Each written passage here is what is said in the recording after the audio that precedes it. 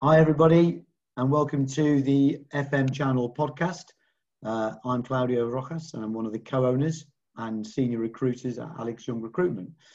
Today, I am joined by Mr. Will Easton. Will, welcome to the show. Thanks for having me, Claudio.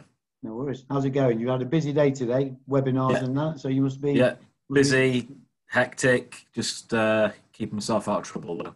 Yeah, good. How did the webinar go? Well? Despite me turning up late and the technical issues with the internet, other than that, it went really well. Good man. Well, listen, before we get started, just for anyone who's not listened before, I've started these podcasts in a bit to interview people from the industry, in different jobs, for different companies, different roles, different backgrounds, in order to hear what they do, but also how they got to where they are. In a bit to inspire other people within the industry, maybe younger generation who are just starting out in the industry, to see where they can get to, really. So could you just explain to everybody what you do and who you do it for, I guess? Okay, of course. Yeah, so I'm a workplace and facilities management consultant, and I'm currently working for the 180 Group, and we are an independent consultancy that look at digital solutions for workplace and FM. So we do a lot of CAFAM project management and implementation in the student accommodation, in healthcare, education, and recently moved into corporate. We work across the UK, Ireland, Japan and Singapore. We've got some projects in. And we also look at other FM and workplace solutions for those clients and seeing how we can streamline things, make them more efficient, and help them manage their portfolio to the best of their abilities. Yeah, awesome. And how long have you been doing that? I've been with 180 for 18 months now. Busy? All going well? Yes, it's been a busy period.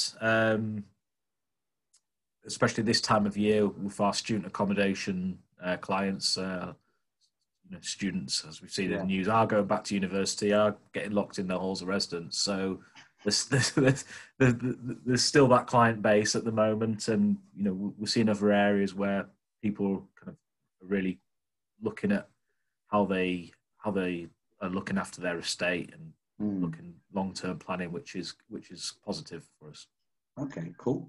And so you've been there 18 months, and what was your journey there then? Have you always worked within that kind of space, or where did you start within FM? I think most people I speak to, and I say this every week, that most people I speak to seem to have fallen into FM, and I think it was quite amusing. Yep. But it's I wonder if at what point I'll be someone that chose to be in FM from the beginning. But go ahead, tell us. I certainly fell into FM as well. So I started in FM, I can tell you the exact date, April the 21st, 2008. And it was exactly 1 week after I gave up smoking. Right. Little pop fact for you there. That's why you remember it. yeah, pretty much. So I never had a career plan. I left college, I went through various dead-end jobs I'm not saying these kind of jobs are dead-end, I'm saying I was a dead-end in those jobs. Working in retail and just not really having much of a direction. Yeah. And then, before I knew it, I had applied for a job, and I got it working in-house FM as administrator stroke post that person, doing all the auxiliary roles within an in-house FM for a financial company. Right. And over a period of 6 years, early on, I felt, I really like this. I've got something I can sink my teeth into. So I kind of got my head down, worked really hard. And they invested in me. They trained me up to do certain things. People left, things happened, and every couple of months it was like, oh, Will, can you take on this responsibility for us now? Yeah. So over the course of 6 or 7 years, I developed there, and I ended up being head of health and safety, environment, and facilities for the North portfolio, the health and safety and environmental for the entire portfolio for the country. And that's kind of where I learnt my trade. And then it wasn't a massive company. There wasn't a huge amount of opportunity, and things had changed. So I decided in 2014 to, my future was somewhere else now, and I kind of took a leap and set up a limited company and went out on my own freelancing. And I did that for 4 or 5 years, and working across local government, NHS, working for the service providers, in banking, on a variety of projects as a facilities and workplace consultant, stroke interim support. Yeah. And they were great days, because I got to learn so much and experience so much that I wouldn't have learned in-house. Just kind of got out of that bubble, and got into a new world, and being on my own, I really had to kind of survive and kind of prove what I can do. So did you kind of always go down the kind of troubleshooting route, kind of consultant type route? Yes, yeah. I think ever operational, or kind of like all round, kind of just ops, FM, running bits and pieces, or was it always like, how did you decide that was the route that you wanted? It was a bit of a mix, especially in the early days. There was some stuff that I was picking up operational and managing things for people, but I think devising, benchmarking how something is performing, if that's the right word, or doing, and then creating solutions. Kind of that's what lit the fire in my belly, and it was like, well, company A don't know how they've got nothing. I can build this. So kind of building something from there to build on. That was, that became kind of my specialism. So it's going there, put your stamp on it. Yes. Make your own, basically. Service design or service improvement. I don't know what you would call it, but kind of taking something that was either broken or something that didn't exist that a client needed, and help them develop that was certainly kind of my niche. But at the same time, I was still doing operational stuff, helping them manage premises, and space management was a big thing I did when I was out on my own freelancing as well. And then after a number of happy years, a company coaxed me into to go and work for them full time on a permanent basis again, and that was within the fit out industry. So that was a new world for me. That was an eye-opening world. It was ruthless, and it gave me. But again, it was a new experience. So I looked at it as low risk, new exciting experience. Go try something new, and the reason they kind of called me in was my previous track record, and what they were trying to achieve is they needed a team to be in that consultative stage and help people create and design and manage and benchmark how their world of work sits. So that was the idea. I won't mention the company, but there was well publicized demise of that company, and 100 odd of us ended up losing our jobs through liquidation. And then shortly after, 180 or FM 180 as they were called at the time, who I've known for a number of years, kind of came knocking and said, "Look, now's the time. Come and join us, and see what we can do together." So it's been an exciting kind of journey from not knowing what the industry actually is, other than another couple of reference points I've got, but I'll save that for another day. And I've kind of experienced everything, but staying on the client side or client-sided mindset. Mm-hmm. Even though I've been working for service providers, my kind of passion, like I say, is about service design. It's about user experience. Yeah. It's not about hard and fast sells and dropping in predefined solutions to a problem. Mm-hmm. But yeah, it's been an extremely exciting, extremely rewarding. I've met some of the people that I class as actually my best friends through the work that I've done now. It's great. And it's not been, not everything's gone as smoothly. There has been some very troublesome projects and kind of that have been set up to fail, and there's been sleepless nights, especially when you're working for yourself and you need to pay the mortgage and put food on the table for the kids. Mm-hmm. But ultimately, I've seen so much of the industry and the fringes of this industry we sit in that it's been a fantastic education. Yeah, excellent. And you just mentioned user experience, that you're always wanting to sort of, improve that user experience within the workplace. I know that we connected, I think, during the lockdown at some point a few months ago, and exchanged emails, and I've seen some of your content, along with conversations I've had with Mike Green about prop tech and how this technology within the property and the built environment is moving in, is kind of it's being implemented, but the FM sector isn't really embracing it just yet, maybe, or not kind of. What's your take on that? What are your opinions on that? Because obviously you're working for consultancy now. What kind of tech are you guys using that other companies aren't, maybe, or that you feel that where's it going, basically? Where is it going? Yeah. Well, I mean, there's so many. I'm trying to think. I was going to say a buzzword. I was going to say there's so many verticals, but then I realised what it sound like when I say something like that.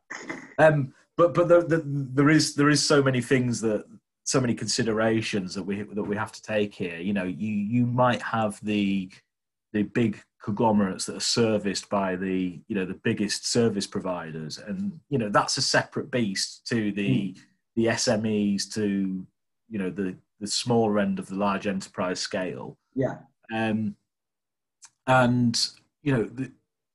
Certainly that's kind of an area of interest for me, because they're companies that might not have the in-house expertise, or they might need to pool resources between them to get the services they need.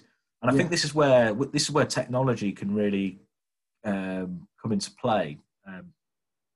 And anything that enables a facilities or workplace professional to manage more, better, quicker, cheaper is advantageous.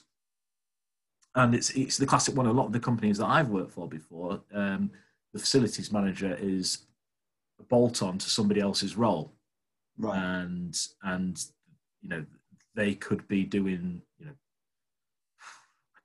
I'm trying to think of a role that they could be. I'm trying to think of an example from my head, but it could be somebody that just knows the building, that's been in the organisation for a while, and suddenly they've got to deal with all the services that go in and out of that building. They've got to deal with all maintenance issues. They've got to deal with all change requests, space requests, fit out, refurb, car parking, the whole shebang, just because they're the go-to person. Yeah. And that puts stress on them. There's a well-being factor. If they're not up to speed, there's a compliance factor. There's a lot of risk in doing that, but a lot of companies, that's just the way they do things, because they don't have the dedicated resource. So I think anything that, technologies that give people an aspect of, so the user of the space, they give an aspect of self-service, so they can make a request. They don't have to go and necessarily grab hold of the kind of default FM. They can make a request, and that can get picked up by a third party easily and dealt with within the parameters of the contract. I think that's really key. And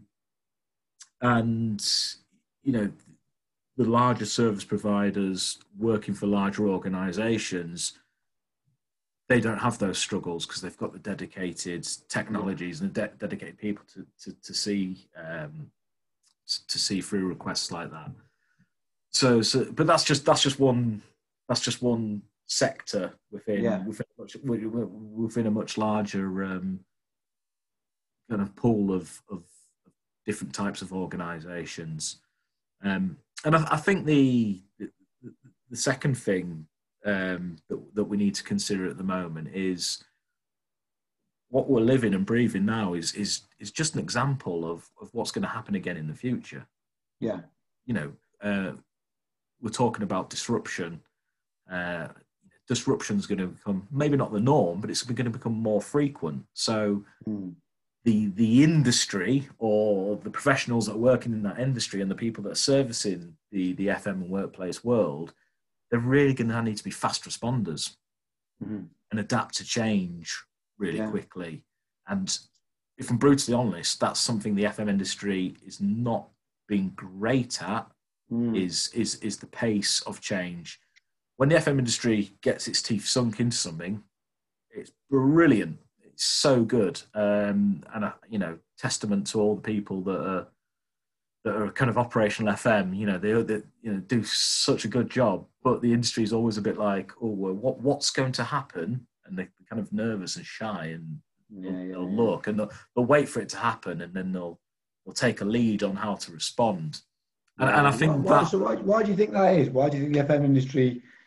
Do you think it's industry specific, or do you think it's across most industries? People are always a bit cautious. Change. I mean, people don't really like change, do they?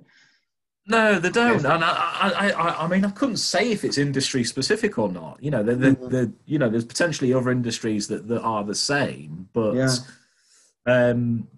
it comes from that mindset of, we've got our job to do, and also, facilities managers every year, their job gets harder and they get less money to do their job, so they can't. We take away from that knowledge worker persona, and they become bogged down in routine tasks. And again, this is where technology can play a factor. If an FM's got to spend a Monday morning responding to emails about lights and toilets, where the CFO wants to meet them and understand how, the financial impact of utilization of the office and, what's around the corner for the industry, they can't do that, and they can't become that value add and that knowledge worker. But it because it's not a money making function for department, for organisations, it's every year the pressures get harder and harder on facilities, and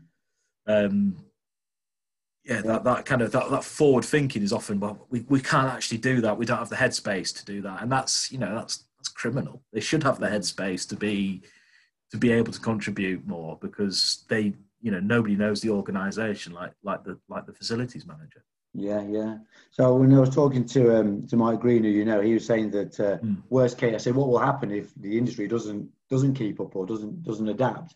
And he said, well, worst case scenario is that the IT companies, they could potentially take over, and they could start supplying the end user with the IT, the infrastructure, the kind of all the tech, and then he said that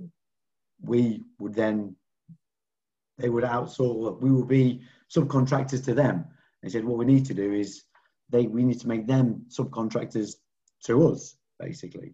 Would you agree with that? Yes, I would. I mean, I don't know to what extent. In fact, when I've got half a brain, because I did a facilities management degree in 2016. I graduated in 2016. And my dissertation was about this very subject. Right, okay. And I think it was honestly titled, "Will Technology Be the Death of the Human Facilities Manager?" or something. Yeah. And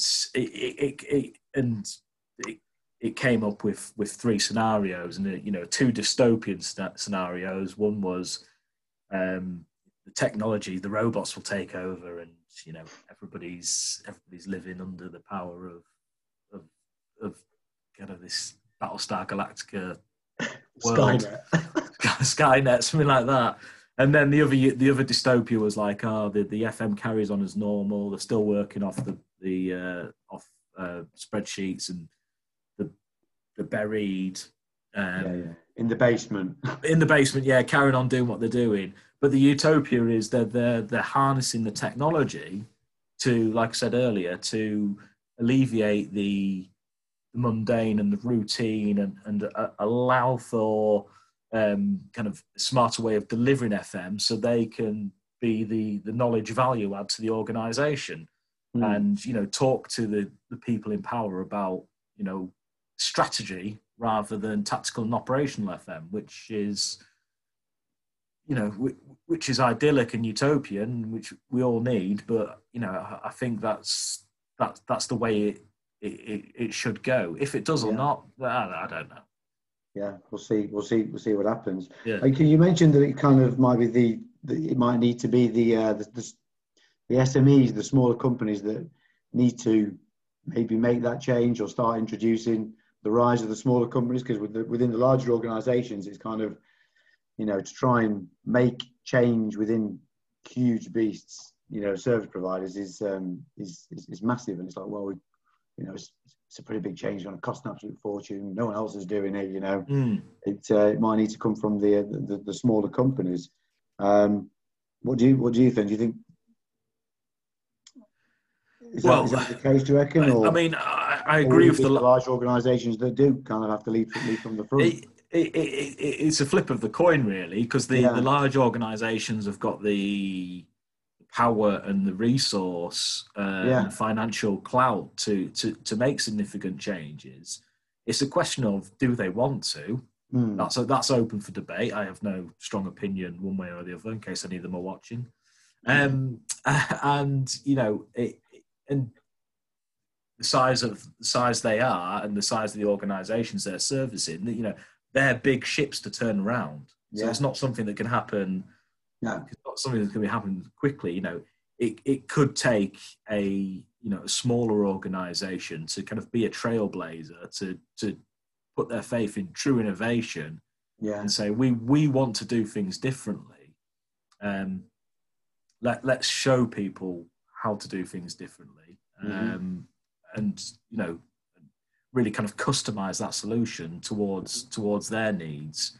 Where the cynic in me would say that the service provider would create a solution, but parachute that into every organisation as is. The organisation has to fit around that solution. Probably is not the best way to do things, because all organisations have their own culture and their own nuances that we need to kind of understand and empathise with before we start chopping and changing things. Yeah. I also wonder whether taking things back in-house, because when I first started recruitment in 2002, there was obviously I've always recruited within kind of more the maintenance side of things, more the hard services side. And we used to kind of supply engineers and maintenance staff to hospitals, to hotels and the like. And I don't know, there's a lot of in-house roles, that's what I'm trying to say, amongst service provider roles. And then over the last, whatever it is, it's 2020, so it's 18 years, there's more service providers that are delivering all the hard services, the FM, and there are in-house roles out there. I'm not saying they're not, but I just wonder whether it's time that things go back around in-house, and FMs could make that change in terms of bringing in technology in-house, doing it themselves. Maybe, I don't know. I mean, I have no strong opinions about outsourcing or in-house either way. I think that they both got their benefits and their pitfalls. I mean, one of the pitfalls I did notice when I was working for one of the largest service providers. I won't name names, for a large financial institution. It was actually one of my favourite contracts that I did. I really enjoyed it. We were looking at space and change requests, etc., etc. But kind of being the position that I'm in and having the knowledge that I had, I couldn't kind of push past the barrier and give the end user the extra value, because there was so many, I was working for the provider, not for the client. Yeah. So first we'd have to talk to the client, and the client would have to talk to the end user of the space that they occupy. Yeah. So to me, I was kind of sat there frustrated, and I would, openly speak on meetings, kind of, we could add more. Yeah. It was like, oh no, we can't add more. We're here to do this contract, and this is the terms. We've got to do X, Y, and Z. It's just, and for me, who's quite a open, honest person, who's got a hint of kind of, I suppose, bleeding out liberal socialism. It's just like, we need to be sharing this knowledge with people. And it's like, well, no, they need to pay us to share this knowledge, and that was kind of that was frustrating. So I can't help feel that there's a bit of a dam put up in transferring knowledge within the industry because of the commercials behind it all. And yeah, maybe might be right. Yeah. I don't know. That's just me, and I'm just one person. That's my humble opinion on that matter. Cool. So you did. You obviously got a passion for what you do. You went to do a degree in facilities management, which is great. Mm-hmm. What would your advice be to anybody that's kind of maybe just starting out in the industry? Maybe somebody, second jobber or first jobber that's found, whether they've fallen into it, whether it could be, post room, front of house, reception, or a maintenance engineer, and they've found themselves at the bottom of this kind of massive industry. What would your advice to them be on how to, maybe which route to take, or not what route to take, but I guess, what tips could you give somebody about the sector and in the industry in general, really? Well, I think kind of in 2020 we've got, when I started in 2008, it's only 12 years. God, I've aged. But LinkedIn, it's such a powerful platform, and as we've discussed in the past, that a lot in the industry seem quite reluctant to communicate and use it for what it is. And a great example I heard the other day, and I'm sure people have heard it before, is LinkedIn is like one big digital networking event. Yeah. So you can sign up to it, you can log on, but you're the guy that stands in the corner of the room not speaking to anybody, and then wondering why they haven't got any value out of it. Yeah.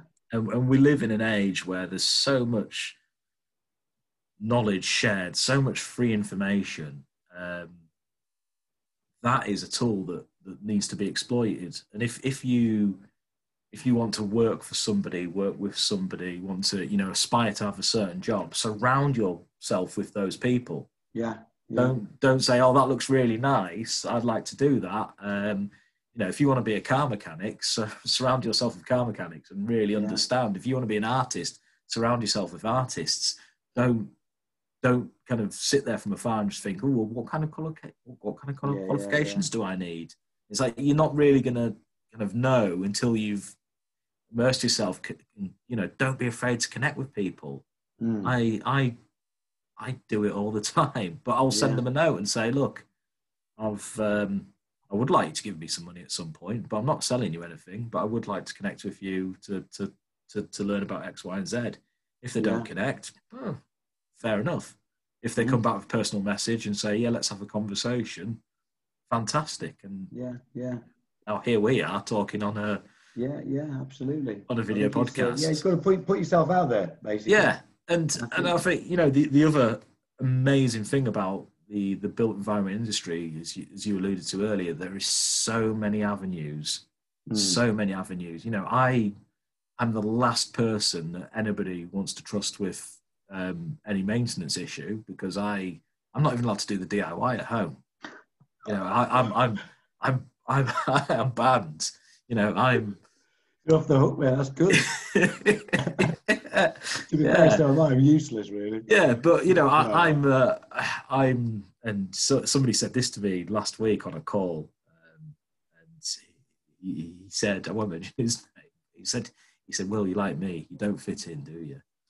And I'm like, well, okay, yeah, I don't fit into the traditional mindset, but the FM world can take you into new places. I love exploring technologies and things to do with the user experience and the psychological aspect of all that.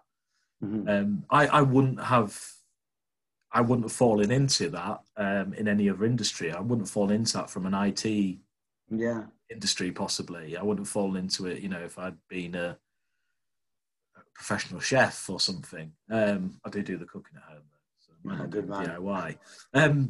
So yeah, it's so rich, it's so diverse. It can take you anywhere, and it's just a case of putting in like anything. You've got to put in the work. You've got to do the work. You've got to do the hard work to make those waves. And if you're passive, it's not going to happen. Yeah, no, I massively agree. I think you're so right. I think within the industry, I mean, over the years, I've interviewed and met so many people at different levels, and it's amazing how many senior people that I've met within the industry that started out humble beginnings, maybe post room, or just kind of I was just in reception. I was just like, I was the porter, but then I could see. I think one kind of common trait that everybody seems to share is they want to help. They want to help make things better, or they want to help people, and just kind of.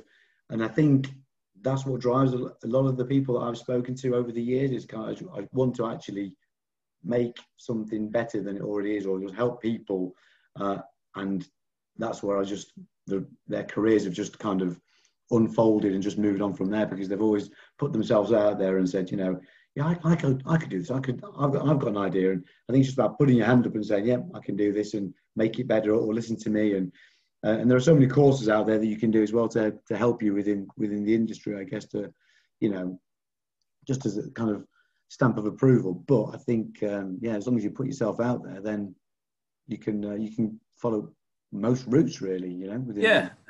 I think the qualification one's important, because there is a lot. Again, there's a lot to choose from qualification wise, and that it will range from the technical FM aspect all the way up to the social sciences and beyond.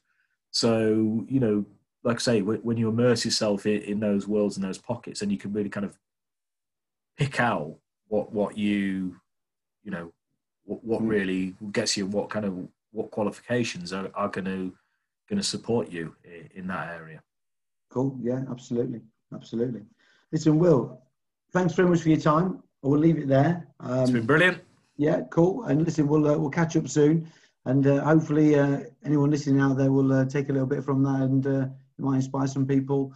That's the aim. If it inspires one person, then that's what it's about anyway. We've done our job then, haven't we? Yeah, nice. Excellent. Okay, thanks, Claudio. See you soon.